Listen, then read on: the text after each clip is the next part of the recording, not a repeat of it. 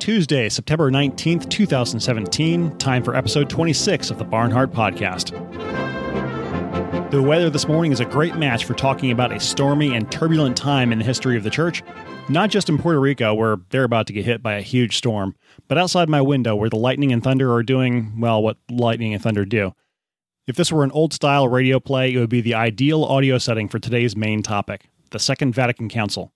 I know you've got a lot of things you want to cover, and I'm out of pithy and clever things to say, so why don't we dive right into it, Anne?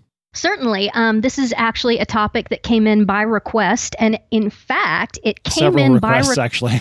Several requests, but the one that really prompted me to say, okay, we've got to put this on the schedule and we've got to do it soon, is it came from one of the priests who is offering one of the 4 benefactor masses that you all are getting every week, Monday, Tuesday, Wednesday, Thursday. So one of those priests is actually the person who specifically requested that not only Vatican II be addressed, but hopefully if Super Nerd and I, if we can get our schedules to align, we're going to do a second podcast this week, probably Friday. And another topic that this priest specifically asked be addressed is the canonizations of saints in the post-Vatican II era, and where we stand on that, where I personally stand on that. I'd be happy to give my opinion on that. But today, since it's such a huge topic, but it needs to be addressed, yes, the Second Vatican Council, indirect answer to the question. I think it's always best to start out with a direct answer to the question and then go from there instead of trying to build up to an answer to the question, because that rarely works. Direct answer to the question is that I believe that the Second Vatican Council is obviously a failed council and should be consigned to the dumpster of history, should be set on fire, should be completely forgotten. Its documents should never, ever be cited as any sort of an authoritative teaching tool. It was conceived in malice it was hijacked in malice, and then the entire thing was executed in malice by infiltrators of the church, and it was specifically designed to be unclear. The documents were designed to be nebulous, self-negating, and I am absolutely convinced that it was a satanic plot to get not only, you see the fruits of the Second Vatican Council, which is an almost instantaneous in historical terms, a near instantaneous, massive apostasy, especially in the church in the West. 90% of Catholics today are either outright apostates, de facto apostates, or heretics. The ones who are still in the church, particularly the Novus Ordo branch of the church, these people, I had somebody tell me just last night that he was talking to someone who was a Catholic, a Novus Ordo Catholic, and the person literally had no idea about the Trinity, who the 3 persons of the Trinity were, the divinity of Christ. This is typical. This is typical. And this is a good Catholic who because of that probably would not have the intellectual ammunition based on knowing the faith to respond to priests or prelates who say that we worship the same God as the Muslims. Oh, of course. So we worship the same God as the Muslims. Oh, sure. Sounds good. Well, why can't 2 guys get married to each other? Love is love. They don't have any ammunition to fight any of this. They know nothing of the faith. Boy, that's it right there. These people, and these are the people who are still going to Mass, probably not every Sunday, because most Novus Ordo Catholics don't go to Mass every Sunday. Though to be fair, there's a big difference between the documents of Vatican II and what they mean on paper when you read them and how they are implemented versus whether or not somebody's even been catechized. For somebody to have not been catechized, the people who should have been doing that were going well beyond any errors that came into the church as a result of Vatican II.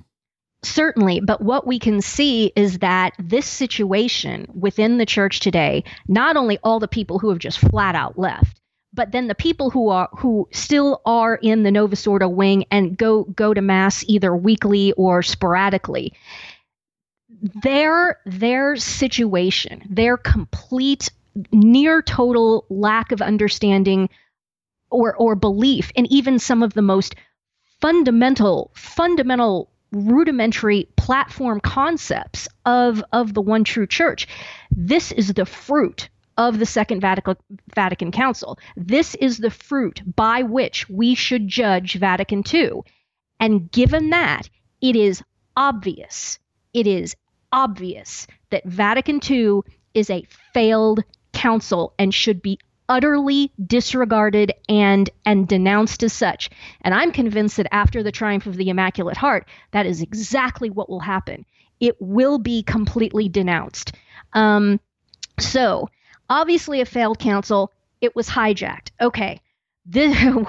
I found some very, very interesting documents. I found 5 of the original 9 schema, and that the schema were, okay, John the 23rd says, okay, I'm calling a council, we're going to have a council. So starting in, I think, 1960 and then all through 1961, there are these church fathers led by Cardinal Ottaviani, who was a really, really, really good guy. And he was the head of the Holy Office, the Congregation for the Doctrine of the Faith.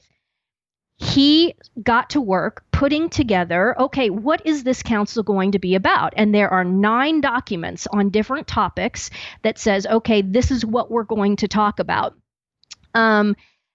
These schema were completely and totally abandoned, disregarded, and we'll tell stories about this of what happens within 3 days of the opening of the council. The council was hijacked by infiltrators, led by, first and foremost, the Germans, in close collaboration with the Americans. They hijacked the council. They took the whole thing over. They scrapped the 9 schema. And I mean, you read these and they're so clear and prophetic and powerful. And we're going to go through the one that's about marriage and the family. I read this thing and I had my jaw on the floor. It's almost as if Bergoglio and his cadre of demon faggots who are doing all this stuff right now, who are at war, not against the church, but as was prophesied, against marriage and the family. It's almost as if they went back through, read this schema that was written by Cardinal Ottaviani about what Vatican II should have been discussing and doing. They went through it item by item and said, we are going to do exactly the opposite of that. We are going to ratify transgenderism, birth control, in vitro fertilization, faggotry, It's all in there. It's stunning. It's all in there, prophesied. So the infiltrators were, first and foremost, the dynamic that was huge in that era of time, the middle of the 20th century, obviously was communism. Okay. So what happens is when they're getting ready to call this council, they send out basically a poll to all of the bishops of the entire world. And this poll basically says, okay, we want you to respond and we want you to tell us what you think should be addressed at this council that we're getting ready to hold, and rank them in order of importance. The results of this were incredible because it wasn't unanimous, but it was nearly unanimous. One of the top items that came back in this feedback from the bishops of the world about what Vatican II should be about, one of the top items was denouncing global communism. Which shouldn't be a big surprise because all the popes since, I almost said saint again, since Leo XIII had been condemning Marxism and what became communism in Russia. It would have been a great time to consecrate Russia to the Immaculate Heart. Exactly. That it would have been, you've got all of these people there. I think there were 2,000 prelates in attendance. The Petrine Basilica was filled. You see the pictures of it, and St. Peter's is filled. The nave is filled with prelates. This should have been, the fact that it hadn't already happened was bad enough, but man, this should have been the time. And the bishops of the world wanted it. They wanted global communism formally denounced by the church. Why didn't it happen? It happened because Paul VI Montini, who was a sodomite and probably a Freemason, was pro-communist to the hilt. So he suppressed all of that. Communism was never mentioned at the Second Vatican Council, even though the bishops of the world at that time had almost, for all intents and purposes, unanimously told the Vatican, this is what we want to do. We want this to be one of the top priorities. Paul VI Montini refused to do it. Furthermore, he invited KGB agents from the Russian Orthodox Church to come and be, quote unquote, observers. Between the KGB Russian Orthodox quote-unquote observers and a bunch of Protestants that were also asked to come and be quote-unquote observers, this was the guarantee that there would be not only no denunciation of global communism, but it wouldn't even be mentioned. So, within 3 days, this German and American faction takes over and hijacks the council. Cardinal Ottaviani is literally laughed out the door. Okay, at this point, Cardinal Ottaviani is 80 years old. He's blind. He's still sharp as a tack, but he's blind, and he's a sickly old man. He gets up on the third day of the council to give this pleading speech about, here are the schemas, this is what we need to do. For the love of God, we have to, literally, for the love of God, we have to address these massive moral concerns and so on and so forth. The infiltrators pull his microphone, pull the plug on his microphone. Remember, he's blind. So he's standing there and he's talking and his microphone is cut. Now, obviously in St. Peter's Basilica, which is absolutely enormous, if you don't have the microphone and you're just standing there talking, no one can hear a word that you're saying. And so he realizes that his microphone's been pulled. He's confused. He's blind. He doesn't know what's going on. Then the Germans and the Americans, this faction of infiltrators, they start laughing at him. And this cacophony of laughter rises up in the Petrine Basilica, and eventually Cardinal Ottaviani, just, heartbroken, walks off. It's one of the most sickening, disgusting, and frankly informative displays that you would have the head of the CDF, the Congregation for the Doctrine of the Faith. This man is in charge of doctrine in the Catholic Church in his capacity that he is the number one advisor to the Pope in terms of all questions of doctrine. That this man was treated thus basically tells you everything that you need to know. Now, I found, let me see if I can find the citation of this. Okay, I found it. So here's this citation. This is a direct quote about a man who was visiting with Monsignor Brunetto Gerardini, who actually was there and who attended the council. So, Cardinal Ottaviani stands up, and here begins the quote. Whenever I think about the council, I said, I always have one image in my mind, an aging Cardinal Alfredo Ottaviani, now blind, about age 80, limping, the head of the Holy Office, and so the chief doctrinal officer of the church, born in Trastevere, which is a section of Rome, to parents who had many children, so a Roman from Rome, from the people of Rome, takes the microphone to speak to the 2,000 assembled bishops. And as he speaks, pleading for the bishops to consider the texts the Curia has spent 3 years preparing, suddenly his microphone was shut off. He kept speaking, but no one could hear a word. Then, puzzled and flustered, he stopped speaking in confusion, and the assembled fathers began to laugh and then to cheer. Yes, Gerardini said, and it was only the third day. What I said, this is the man who's recounting the story. Ottaviani's microphone was turned off on the third day of the council.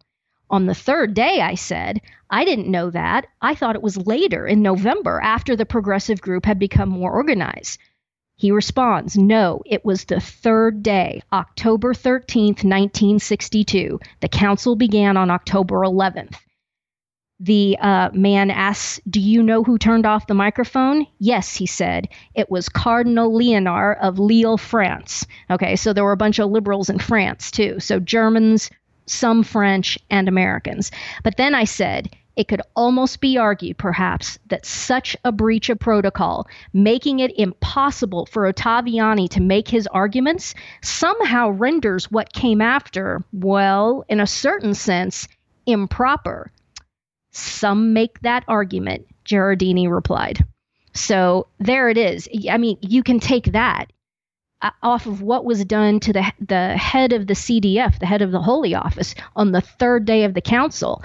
That right there is another piece of evidence that this whole thing is a failed council and should be completely denounced and ignored. And for those with eyes to see, notice what date that happened on. October 13th. October 13th. We've seen this October date 13th. Come up in history a few times. Yep. Speaking of which, excellent segue. Now, Super Nerd, you told me something about something that Archbishop Lefebvre, who is, of course, the man who founded the Society of St. Pius X. And also on that team of Ottaviani putting together the original schemas. Oh, yeah, yes, or schema, he was on the I should team. say. Schema, yes. Whatever. Schema is a Latin term that we, in English, in American English, we would say meeting agenda. It's meeting what, agenda. It's what we're going to cover. It's the points we're going to go through. It's the action items, whatever. This is what they're going to cover in the council.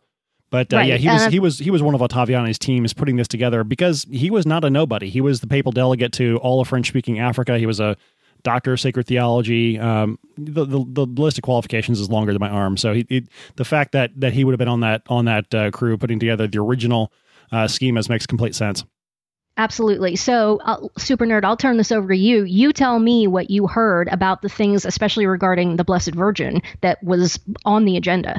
Oh, it's this morning when I was looking at the notes and you were mentioning that I texted back and said, well, it'd be nice if we could find the schemas, because I only remember hearing this as third-party remembrances of things that were heard from Archbishop Lefebvre. And then I look up a little bit and realize, okay, you sent a link to 5 of the schemas, and apparently all 9 of them have been found. But there were many things. They exist, but only 5 have been translated into English so far. Right. I think I still haven't found the other 4. So, but 5 of them are there. But go ahead. But apparently, all of them are still around in Latin in one form or another. Mm-hmm. So the point being, from what my recollection of what was said that were in the original schemas, it was envisioned by the team that put together the schemas. This was going to be completing the work of not only the First Vatican Council, but completing the work of the Council of Trent. This was going to be once and for all driving a stake through the heart of Protestantism. And among the many other things that were going to be discussed was whether or not the title of Our Lady as Mediatrix of all graces was going to be infallibly defined in the same sense that Vatican I, or at Vatican I, or was it slightly before, the doctrine of the Immaculate Conception was defined. Right, slightly before. And so Mediatrix of all graces, but also co-redemptrix as well? Was it both of them? Yeah. Aren't they the same? I believe it was this one or both. Now I'm I'm confused on what I said. Yeah. So those were some of the things that were. Can you imagine how different the world would be? How different the world would be today if that had been done? It's absolutely astounding. And what Super Nerd said about, the purpose of what Vatican II should have been about was finally, once and for all, finishing Trent and driving a stake through the heart of Protestantism. Not only, obviously, was that not done, but Protestants were invited to be observers, and they were very, very influential. And they later went on to be very influential in the the concoction of the Novus Ordo rite itself. It's very important to remember this. Protestantism is the stepping stone in the Freemasonic agenda to get people into basically a cult of man, which at the end of the day, that's what Protestantism leads to. It leads to atheism and a worshiping of the cult of man. That's what Freemasonry is. And so obviously these infiltrators were not going to allow the stake to be driven through the heart of Protestantism, and they certainly weren't going to allow Our Lady to be dogmatically defined as the mediatrix of all graces and co-redemptrix. They were not going to permit this to happen, and they were successful, obviously. And so you look at the fallout of all of this, and you can say, okay, this puts it all in context. This is why we are now living in a world in which, people are sacrificing their children to a cult of transsexualism and things like that. This is why assuming they don't abort them in the first place. If they don't abort them in the first place, that was my next point. And now how many, just in post-Christian Western civilization, that is Western Europe, also in Eastern Europe. The Russians abort at just a staggering rate. But in, Western civilization, Western Europe and North America in particular, how many hundreds of millions of human beings? Just in the United States, it's what, 60 million and counting or something like that? At a bare minimum, it's in the mid 40 millions, which is about the same number of illegal aliens we have. Chew on that one for a little bit. There you go. And so the other thing that Vatican II, if properly executed, would have explicitly done is it would have explicitly condemned the heresy of modernism. Remember, modernism was defined basically by Pope St. Pius X. And so there had not been an ecumenical council since the heresy of modernism had basically cropped up and come to full fruition. And remember, Pius X called modernism the synthesis of all heresies. Pius X is who authored the Oath Against Modernism, which Paul VI suspended. He said, no, nobody has to take the oath against modernism anymore. Well, there you go. Modernism at Vatican II should have been, and they were planning it, if the Catholics had been in charge, if Cardinal Ottaviani and the rest of the actual believing Catholics had had their way, modernism would have been condemned. So, it's, again, I keep using the word obvious, but it's obvious. It's obvious that this is not just a failed council. There are other councils. There have been other councils in history that have been failed councils, and that's just in the sense they just kind of petered out. This is more than just a failed council. The fruits of this thing are what we are sitting at right now, which is people talking about the fact that this foul wretch who is squatting on the See of Peter right now, this anti-pope, he's a direct result of all of this. And that, people are using phrases, not some screeching harpy like me who gets on the internet and rants and raves, but we're talking about people like Professor Joseph Seifert, who recently said and was fired for saying that the fruits of what this foul wretch Bergoglio and his cadre of faggots led by this Tuccio Fernandez sodomite who wrote Amoris Laetitia, and a good portion of Amoris Laetitia is in fact lifted from Fernandez's previous writings, including his pornographic book, Heal Me With Your Mouth, The Art of Kissing, which is an ode in some respects to oral sodomy of various and sundry types.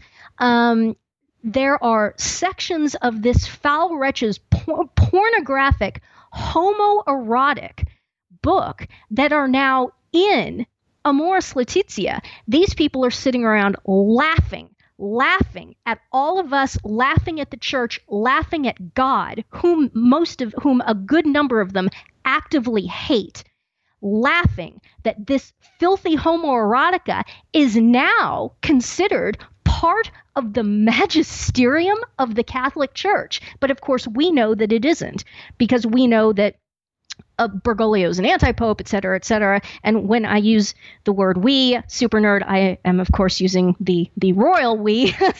I don't want to put any words in your mouth. No, the only thing I was going to say is with regard to the idea of laughing at God, scroll back a few days and remember what the epistle was in the traditional rite for Sunday. It quotes St. Paul saying, "God is not mocked." God is not mocked. That's very timely. Yep. Very, very timely.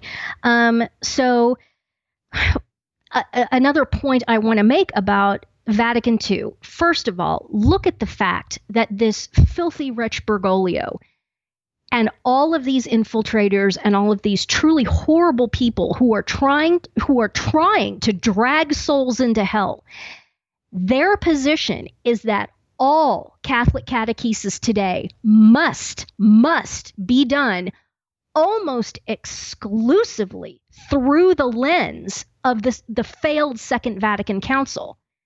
Have you noticed this? You're not allowed to talk about or cite anything that happened before Vatican II. It's off the table. It has no meaning. They never cite Trent. They never cite any of these previous councils, and even more than that, any of these previous documents. Very, very rarely is even a document pre-Vatican II cited. And then a lot of times when they do cite a pre-Vatican II document, they basically misquote it or take it out of context or try to make it say something that not only does it not say, but there are some instances where they try to totally invert the meaning, but rarely do they even cite anything. Think about this.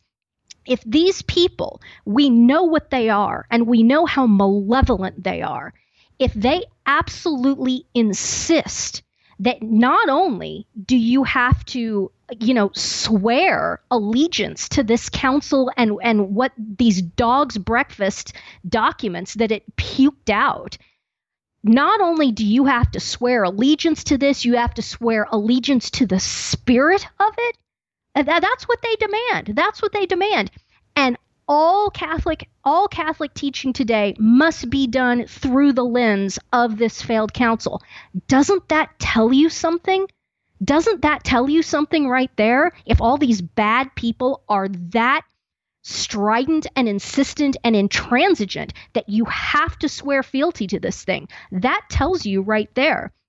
So, well, you made the quote earlier where somebody was surprised that this happened on the third day of the council, not later when all the liberal faction got organized. They were right. organized a long time previous, maybe not going back exactly to 1517, but if you look at the Protestant church, was there really any church history prior to Luther's revolt? Not really. You don't really cite right. things going further back in history, and the people who do tend to research back to the church doctors end up becoming Catholics. I know several of them, and I'm going to be interviewing some of them coming up. But the point, it's a parallel in the sense that, a lot of people now, the modern prelates and whatnot, they don't cite anything previous to the 1960s in terms of their sources for Catholic doctrine, and the ones who do tend to be traditionalists. Yeah, absolutely. No question about it. No question about it. The other thing about these documents is if you read the documents of Vatican II, they were written to be unclear. Now, Super Nerd and I've sent Super Nerd the links to these original schema that were written, and they are, it's like reading Leo the 13th almost. It is just clear, concise, easy to understand, blah, blah, bam, bam, bam. No problem at all. No problem at all to understand exactly what's being said. And it's said with economy and not very many words. Now, you compare that to the documents of Vatican II, which are just, like I said, they are a dog's breakfast. They were intentionally drafted to be mealy-mouthed, unclear, self-negating. And look what the fruits of this have been. And I don't know if I've written about this or spoken about this on some interview or something previously, but what this is about largely And, a lot of good guys are guilty for falling for this satanic trap. It's about getting people to waste time. The last 50 years, Catholic academia, theologians, philosophers, blah, blah, blah, the Catholic Academy has wasted the last 50 years trying to take these dog's breakfast documents that came out of the failed Second Vatican Council and trying to, quote unquote, interpret them, trying to get them to make any sort of sense, trying to get them to sound Catholic, trying to get for traditional believing Catholics, trying to get the previous teaching history of the church to reconcile to these documents. And in a certain sense, a lot of people, particularly in the academy, they're okay with this precisely because these documents are such a dog's breakfast that you can have an entire career. This could go on ad nauseum because it's so unclear and it's so nebulous. You can just keep writing and writing and writing and writing. You're never going to just come to the point where someone slams their hand down on the table and says, look, this is what this means, because they were written to not mean anything and to mean everything. That sucks these people into wasting time. Every Catholic intellectual who wastes time on these documents, that is time that could have been spent teaching the faith, spreading the faith, going back and looking at the valid councils, the good councils. Look more at Trent. Use Trent to explain what's going on in today's world. Use the writings of, Pius X, Leo XIII. I mean, all of them, on and on and on. Even all the way back to the beginning, all the way back to the church fathers, and of course, scripture included in that, certainly. Nobody's doing this. Nobody's doing this. Why doesn't anyone know the faith? Well, maybe because you've been trying to use these maliciously flawed documents to try to say, well, we're going to use this to teach the truths of the one holy Catholic and Apostolic Church. And Satan is squealing with delight because it makes no sense. It's incomprehensible. It means nothing. It means everything. And so 50 years now of the academy spinning its wheels, wasting time, and some of them, like I said, they're completely fine with it because they can make an entire career out of this. There's no end to it. You can keep writing and writing and writing about even the simplest truths of the faith can now be just completely expanded into meaning nothing and to meaning everything. And so it's an endless gravy train of grants and positions within the academy, and how many masters can you write, and how many doctoral theses can you write, and so on and so forth. It's just a gravy train bred by the fact that the whole thing is about getting people to waste time. Waste time. You're not spending your time teaching people the faith. You're wasting time trying to make a silk purse out of a sow's ear. Yeah, a silk purse out of a sow's ear with these maliciously unclear documents. You have to stop. This is why this council needs to be declared invalid, failed, consigned to the dustbin of history. Stop talking about it. Stop trying to reconcile, the Novus Ordo liturgy to the spirit of Vatican II. This is an exercise in diabolical disorientation and misdirection. Stop doing it.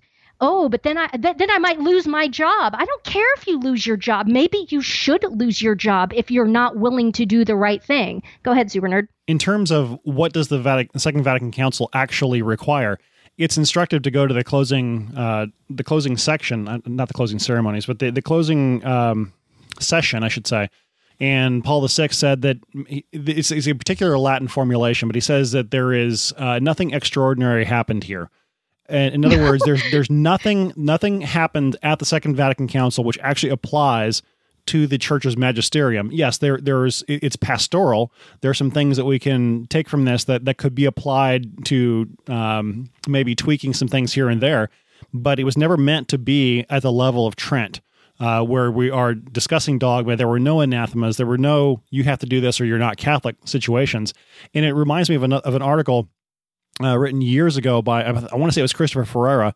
He was referring to just the document on the liturgy. And he was saying this was a masterwork of loopholes. And he's writing this. Yeah. He is a lawyer himself. He's a lawyer, yeah. And I don't know if he quotes something else I've heard where, referring to the documents of Vatican II, the idea that they were conceived in heresy, they result in heresy, but the actual documents themselves are not heretical. They're just unclear.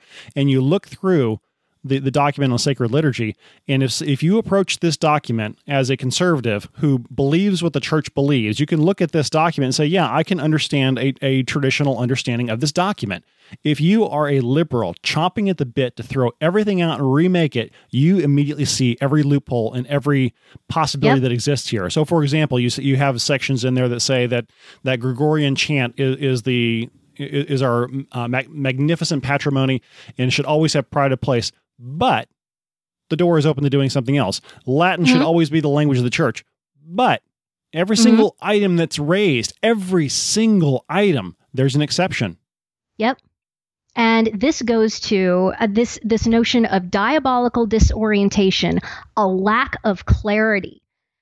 That a lack of clarity comes from hell, confusion, not speaking clearly, when our Lord himself says, let your yes be yes and your no be no, and anything above and beyond that is from hell.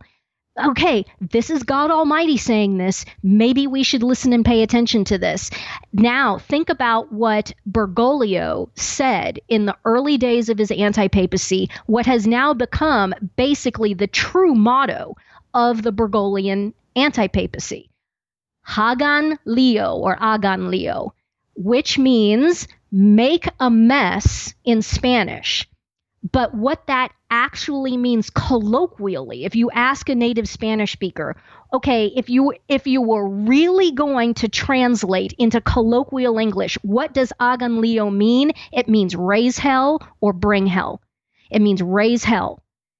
That is what that is what his declared theme of his papacy is, raise hell. And I think he said it, surprise, surprise, he said it at World Youth Day in Brazil, if I'm not mistaken. He told all these young people in Brazil running around naked, lots of them fornicating, and he says to them, go out there and raise hell, make a mess and raise hell. This is the theme. Should we maybe take something from this? Should we take these people at their word? Yes, because one of the hallmarks of diabolical narcissists, psychopaths, and also of Satan himself, they derive one of their greatest sources of narcissistic satisfaction, psychopathic, satanic satisfaction, of explicitly telling people what they are doing, intend to do, what their agenda is. I will tell you straight up what my agenda is, and you're still going to follow me. You're going to sit there and watch me do it, and then after I do it, you're going to defend me. They get tremendous satisfaction off of seeing people grovel to their feet and defend their wicked actions, because it's all about the cult of personality, and it's all about the acquisition of power. And I mean, what more demonstration of a paradigm of power could you possibly have than announcing to the Catholic Church, I'm going to tear you down. I want you to raise hell. It is my intention to completely destroy this thing so that it can never be turned back. And he has said that. It is his intention to do so much damage that it can never be redone. And you're going to sit here, you're going to watch me do it. And you're going to, not only that, but now what we're seeing, and one of my next essays is going to be on this, is the fact that you now have faithful Catholics who it is obvious are going to follow anti-Pope Bergoglio into his apostate anti-church And they are going to do this and hold it up as proof of what good, faithful Catholics they are. You already see this. You already see trad Catholics explicitly laying this out. He's the Pope. By gosh, he's the Holy Father. And what he says goes, and they will march into the apostate anti-church with him and hold it up as proof of how faithful they are. Now, this is fascinating to me because ever since I started reading scripture, and I would get to the point, and I think it's like Matthew 24, when our Lord says, it's going to get to the point when there will be these false prophets and these people who rise up, and they will be so, it will be so, I don't know if persuasive is the way to put it, but there will even be the elect who are tricked by these false prophets. And that always struck me. And I thought, now, wait a minute. How could it be that, especially now, let's put it in the context of now, how could a faithful Catholic, and even trad Catholics, right?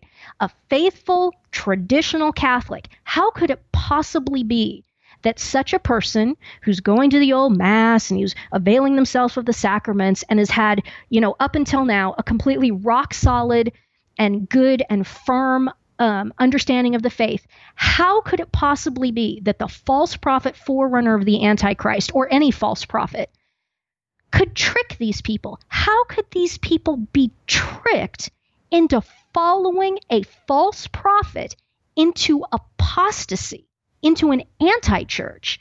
And I was just, I would just sit and think about that and say, what could that possibly look like? Ladies and gentlemen, it's happening right now. It's happening right now. This is it. You're seeing faithful trad Catholics who are absolutely intransigent and insistent that Bergoglio is not an anti-pope, that he is the Pope. There will be no discussion otherwise. We are not going to even look at the fact of all of these horrible, very, very strange things that have revolved around, Ratzinger's attempted faux partial abdication. We are not going to discuss any of that. We're not going to discuss canon law. We're not going to discuss common sense. He is the Pope, like it or not. Bergoglio is the Pope until the Pope says he's not the Pope, and we will follow him, and anyone else who doesn't follow him is a schismatic, is a heretic, et cetera, et cetera, et cetera. People, we're seeing this happen right now. Faithful Catholics are publicly declaring that they will follow an anti-pope who, according to me, from what I'm seeing, gives many, many indications that he is, in fact, the false prophet forerunner of the Antichrist, that they will follow him into apostasy. I couldn't have written this. I mean, who could have ever put together a cogent, reasonable, believable narrative as to how that would play out? Well, you don't have to make it up, because it's happening right now in real time, in real life, right in front of us, right in front of us. So it's just kind of creepy and scary and sad to watch, but it's happening, and it's frightening, and it's humbling, and it should tell all of us that we need to stay confessed. We need to stay in the state of grace. And what's also very, very sad, and I will speak to this personally because this is happening to me right now. I have people who I have called my friends. They have made very clear that they are going to follow anti-Pope Bergoglio into the apostate anti-church. They've made this clear.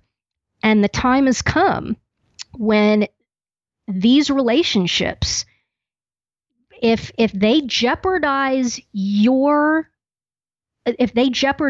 mortal soul, you need to start severing these relationships. And you say, well, oh, no, you can't do that. Loyalty and friendship is everything. Well, you know what? Our Lord specifically said that he came to bring a sword, and he would set mother against daughter and family member against family member and friend against friend.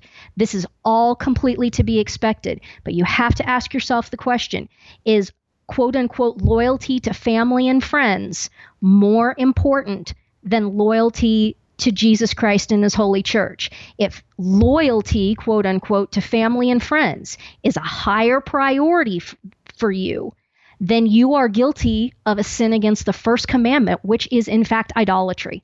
It's idolatry. It reminds me of a saying from, or a scene in the movie A Man for All Seasons where I want to say it was the Duke of York and Thomas More are talking, and Thomas says, "If I'm wrong and I end up going to hell, are you going to come with me out of loyalty and friendship?" Exactly. Yep. It's exactly correct. And it's a sin against the first commandment, and the commandments are in the order that they're in for a reason. If you're guilty of idolatry, you're guilty of you're guilty of a sin against the first commandment, the most important. You're putting something else above God. This also applies to your job. If you say, well, I can't, if I acknowledge that Bergoglio is an anti-pope, and I acknowledge that Vatican II is a failed council, and and you acknowledge all these things that are the truth, then I will lose my job. And so my job comes first, and God, who is himself truth, that comes second. Well, okay, you're guilty of idolatry. If you say, if I come out publicly against anti-pope Bergoglio qua anti-pope, if I come out against Vatican II as a council and denounce it as failed and denounce all these documents as null, I will lose a goodly portion of my donation stream. Okay, then your idol is money, and you are guilty of idolatry. Our Lord says, first of all, take up your cross and follow me. But also he says, my yoke is sweet and light. Do the right thing and God will provide. Where's the faith? You have to have faith. This is the fruit of the first glorious mystery, the resurrection of our Lord. The fruit of that mystery is faith. If you're lacking in faith, if you don't see how it's possible that God could provide for you. And also another one of the mysteries of the Rosary is the third joyful, which is the birth of our Lord. The fruit of that mystery is poverty. So, fruit of the third joyful, birth of our Lord, let this give you the grace, if you are lacking it, of not being afraid of poverty, not being afraid of having a reduction in your standard of living. And the other word I've heard for it is detachment, which is the better idea there. It's a spiritual poverty where you have things, you own things, but they don't own you. You are detached and indifferent as to whether or not you have them in your life. Exactly. And so, I mean, again, the Rosary, just, you guys, I'm telling you, the Rosary is so powerful. And you say, oh my, you just keep saying those Hail Marys over and over and over again. Well, yes, you are saying the Hail Mary over and over again, because, why should you be sick and tired of saying these wonderful things about our blessed Lord and his mother? Every time you say a rosary, I can't remember which saint it was, Super Nerd, maybe you remember, who said it's like Satan has a gigantic sledgehammer just brought down on his head every time somebody says a Hail Mary.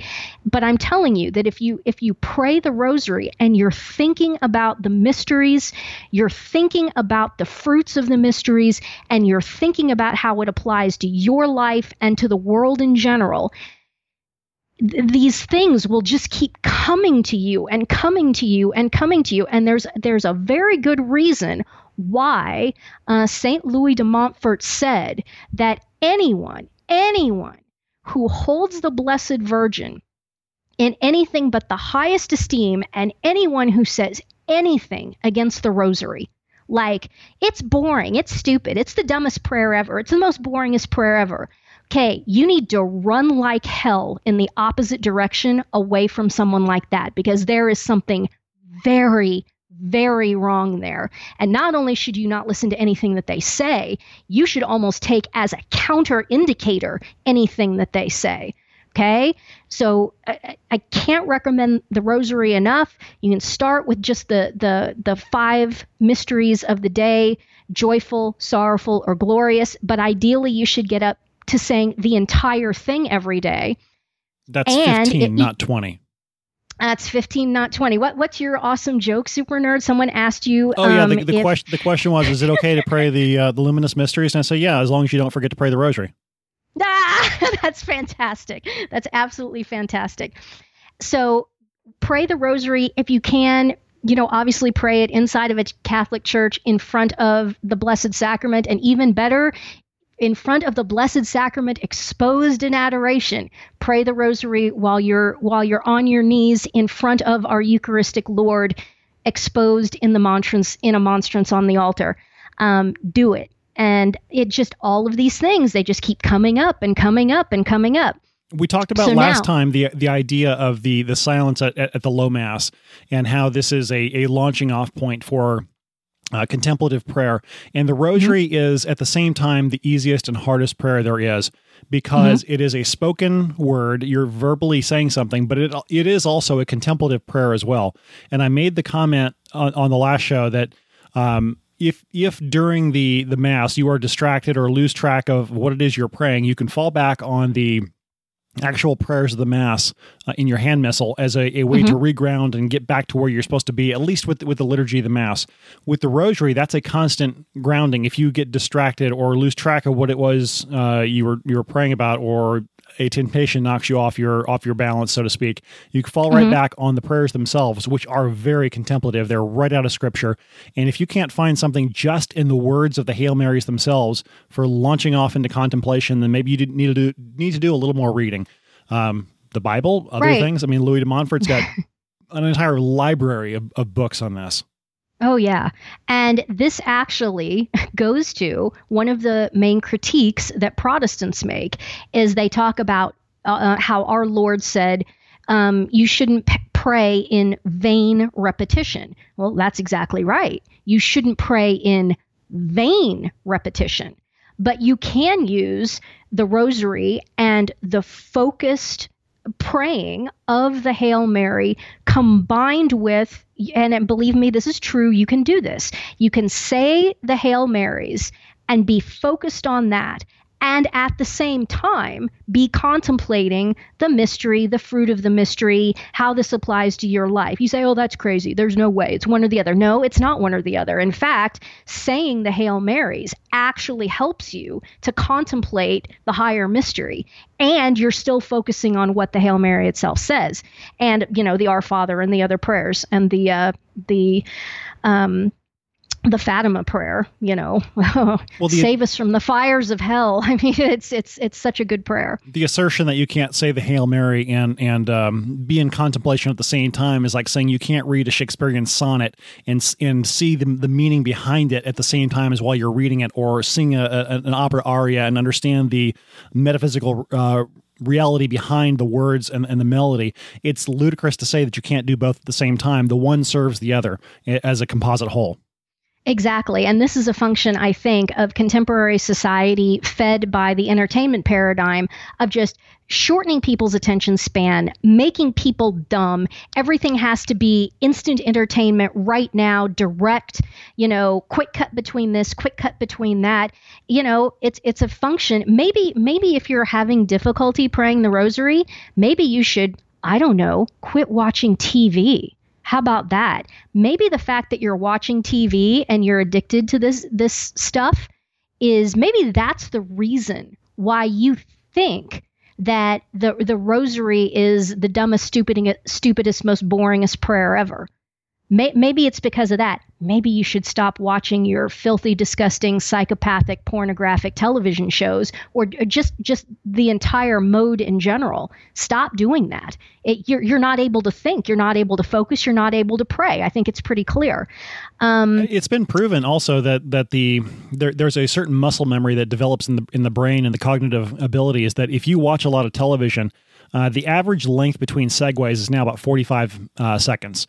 And so if you watch enough television, you are training your brain to not pay attention for more than 45 seconds. And this has disastrous consequences, whether we're talking about the political sphere, where all you can concentrate on are sound bites and you can't logically think about what policies actually mean in their philosophical and in their application. It also means you can't pray for more than 45 seconds and lock onto something. So in terms of a satanic idea or a satanic plan for destroying the ability to pray, yeah, how about you can't concentrate for more than 45 seconds at a time? That's right. And I also think, I think the news media, cable news, is even worse than that. I don't think it's 45 seconds. I think it's like around 20 seconds, or maybe even now less than 20 seconds. And, I noticed this years and years and years ago, where you'd sit and watch something like the O'Reilly Factor in the evening, and O'Reilly would ask a question, and the guest would literally get, 2 sentences out. And then it was cut off, go to the next thing, because you can't let anyone expand on any ideas. It's all about the truncating of the attention span. And so what this has led to, I'm absolutely convinced, I keep railing about how people cannot think in logical progression. A leads to B, B leads to C, C leads to D. And so people can't think anything through, and certainly not make any logical corollaries. Why is that? It's because the attention span is too short. They can't hold a train of thought in their mind. They can't just sit in stillness and say, okay, I'm going to just sit here and think about this. And I'm going to think about it for as long as I need to go from A to B to C to D and see what the logical progression of this base premise is. I don't think people have the capacity to do that anymore, because their brains have been fried. And they have no attention span. Even internally, they have no inward attention span. And that is just remarkable if you stop and think about it, and how demonic it is that men have been robbed even of their capacity to think, which is, talk about the fact that we are rational intellects, and that is how we are made in the image and likeness of God.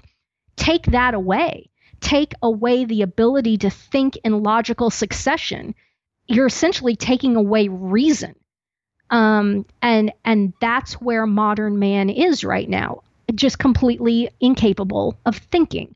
And so all of these things are able to happen and go unchecked. And these errors did not start with Vatican II, but it's more that they came into the forefront at the same time as Vatican II was wrapping up. Yeah. Okay, what I want to do right now is just start on a couple of these pull quotes from the schema on marriage and family. Like I said earlier in the podcast, I found this link to the 5 translated of the 9 schema, and I instantly opened. The first one I opened was marriage and family. And again, these things are written clearly, succinctly, and with economy of language. And so you can read the whole thing very quickly. And so I want to at least start on this. We'll watch the clock, Super Nerd, and we'll get to a good breaking point. We'll see how many we get through. And we will post whatever pull quotes I cover on the podcast post and notes, so that you all can see these quotes directly, and a link to all of the schemas themselves. So I want to start with paragraph 4 in the schema on marriage and family, and I'm just going to read it because it's pretty short. The title of the paragraph is "Man, Not the Absolute Lord of the Body."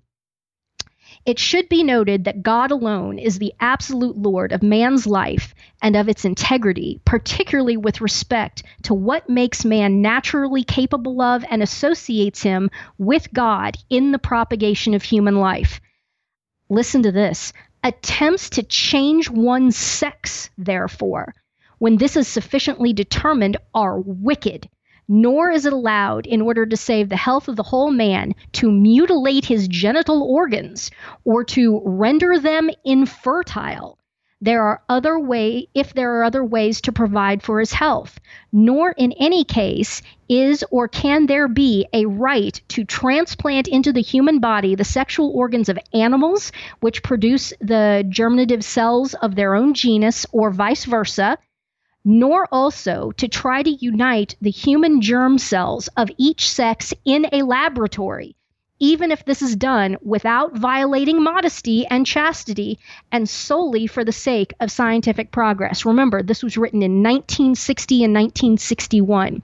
And look at what has already been identified as Again, logical corollaries of the breakdown in sexual morality, transgender, transsexualism, and mutilating genitals, explicitly condemned as wicked in this schema. And Vatican II would have conceivably followed this schema and would have explicitly condemned this. And now look what's going on. Look what's going on. You have that execrable faggot, James Martin, going around and saying, oh, sodomites have greater faith, and all of my trans people, they're so fantastic, and blah, blah, blah. They're promulgating this stuff. The other thing I want to touch on here is the notion of physical sterilization, which is now, it's now completely common. How many people do you know that, oh yeah, we had our second, so I went ahead and had my tubes tied? I've had people tell me that they have gone into Catholic hospitals, given birth to their second child, and been pressured hard by doctors and nurses to have their tubes tied, to the point that they were actually scared that if something happened and they got put under general anesthesia, that they were actually afraid that they might be sterilized against their will in a Catholic hospital. That's how bad this is. It also discusses in vitro fertilization. In vitro fertilization is grave mortal sin. Now, as we know, God writes straight on crooked lines, and so children that are born of this of course, have every bit as much human dignity in them. They are in exactly the same way called to be with God forever in heaven. But the act of performing in vitro fertilization, having that done on yourself, that is so disordered, and it leads to such horrific logical corollaries. For example, women having themselves impregnated and inseminated with for example, with the sperm of faggots who want pet children. And so you're going to have these women who are going to be these breeding grounds for these IVF conceived children that were conceived specifically for the purpose to be placed in a home with sex perverts, with diabolical narcissist sex perverts. And there are countless instances where this has been done, and the media always hushes it up. That, for example, children get placed with two faggots who, go around and talking about how they're pseudo-married and all these filthy lies. And sure enough, the pseudo-faggots are abusing the children, especially the male children. And at best case scenario, these faggots want these children as pets, or even as just fashion accessories. It's really interesting. Two of the most strident people who have been talking out against letting sex perverts, sodomites, faggots, dykes, any sex pervert adopt children are in fact, sodomite fashion designers in Italy, Dolce & Gabbana. Okay, these are two sodomite men, but they're actually, it's bizarre to say, socially conservative. And they've come out in Italy and they've received tremendous negative blowback and even have suffered, threats of boycott and so on and so forth, because they said, look, we're two homosexual men. We are telling you right now, the last people on the surface of this or any other planet who should have access to children, who should have children given to them that they are responsible for, are gay men. This is a very bad idea, and we're saying this as gay men. And people are, oh, you hater, you self-loathing this. And I was like, no, we're sorry. We're gay men, and we know gay men. We know gay men really well. And they are the most ill-suited people in the world to have children. And it's true. Why is it true? Because sodomite men, all sexual perversion is a subset of diabolical narcissism. What is diabolical narcissism? It's when a human being makes the free, conscious choice to purge himself of love, or you can call it charity. a human being who has freely chosen to not love and to only therefore use other human beings as objects to give them narcissistic supply, these are, yes, the last people in the world who should be handed children, because it's a disaster waiting to happen. So that's just paragraph 4. Paragraph 5, for by divine ordination revealed also in the law of nature that man has a healthy sexual power, does not give him the right to exercise it. That right is obtained only in a legitimate marriage and indeed within the morally prescribed limits. Just that one sentence.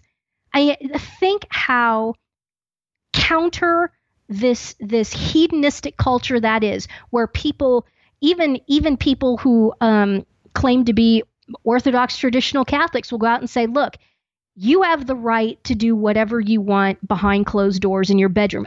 Nope, sorry, that's wrong. You do not. No human being has the right to have sex. Let me say that again. No human being has the right to have sex. And it is a crime to have sex outside of marriage.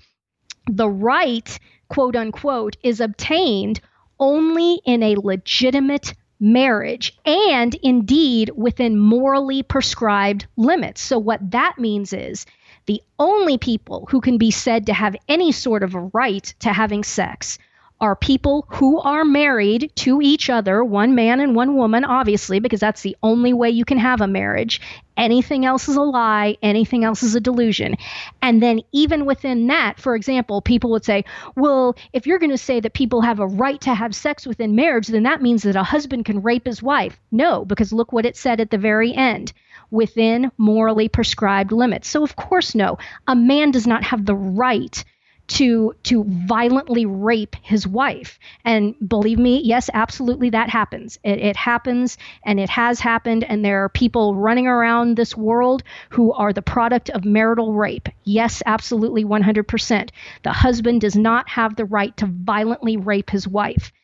But people who are married to each other, they do have the right to have sex. They have the right, the husband has the right to ask the wife, and the wife has the right to ask the husband. It's called the marital duty. And if one or the other declines, there better be a really good reason. I mean, if a husband or a wife is just terribly grievously ill, or, even just has the flu and feels really, really bad, of course. I mean, and this is where love comes into it. Why in the world would someone demand that their spouse that they love, who is, let's just say it's something mild, is really sick with just a case of food poisoning?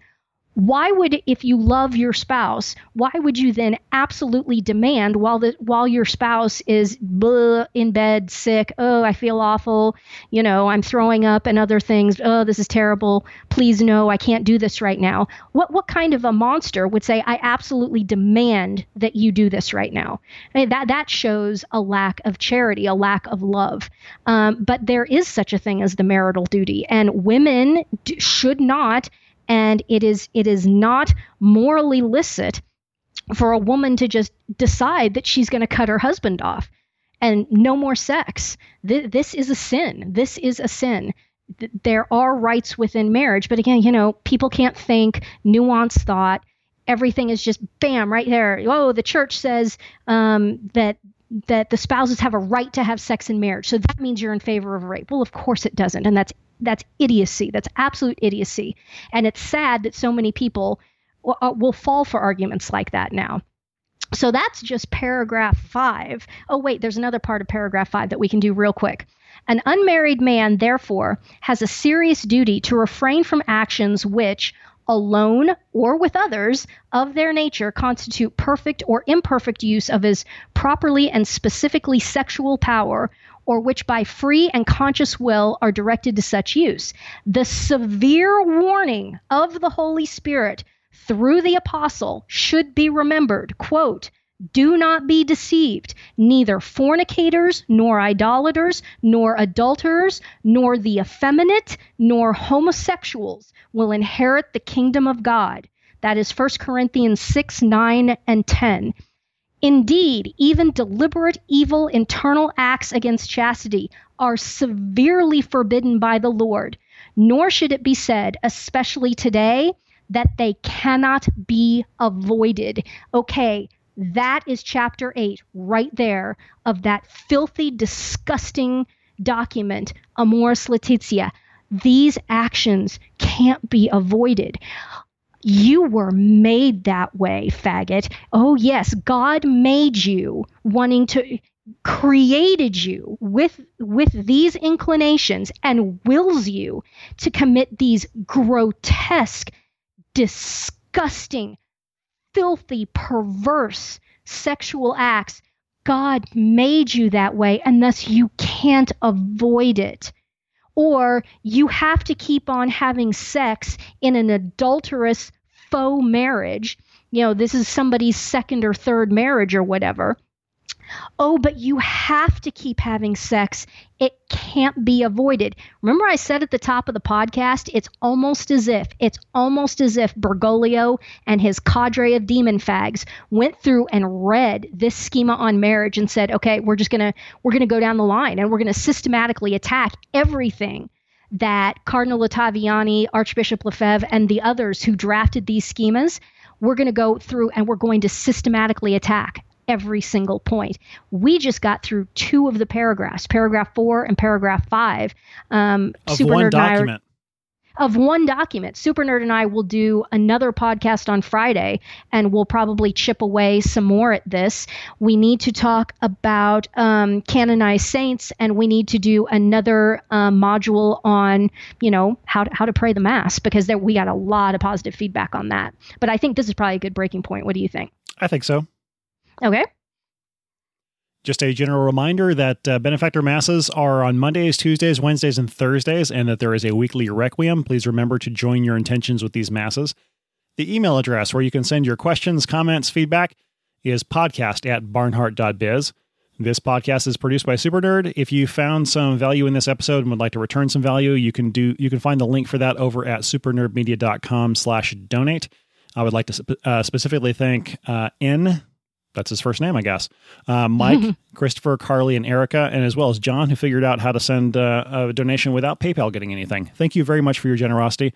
And don't forget to donate to Anne. Her donation link is at the side of every page on barnhart.biz, or if you're on a mobile device, it's at the very bottom of the page. She makes her living through this, so don't forget to support her as well. Any other ideas or parting thoughts for this week, Anne?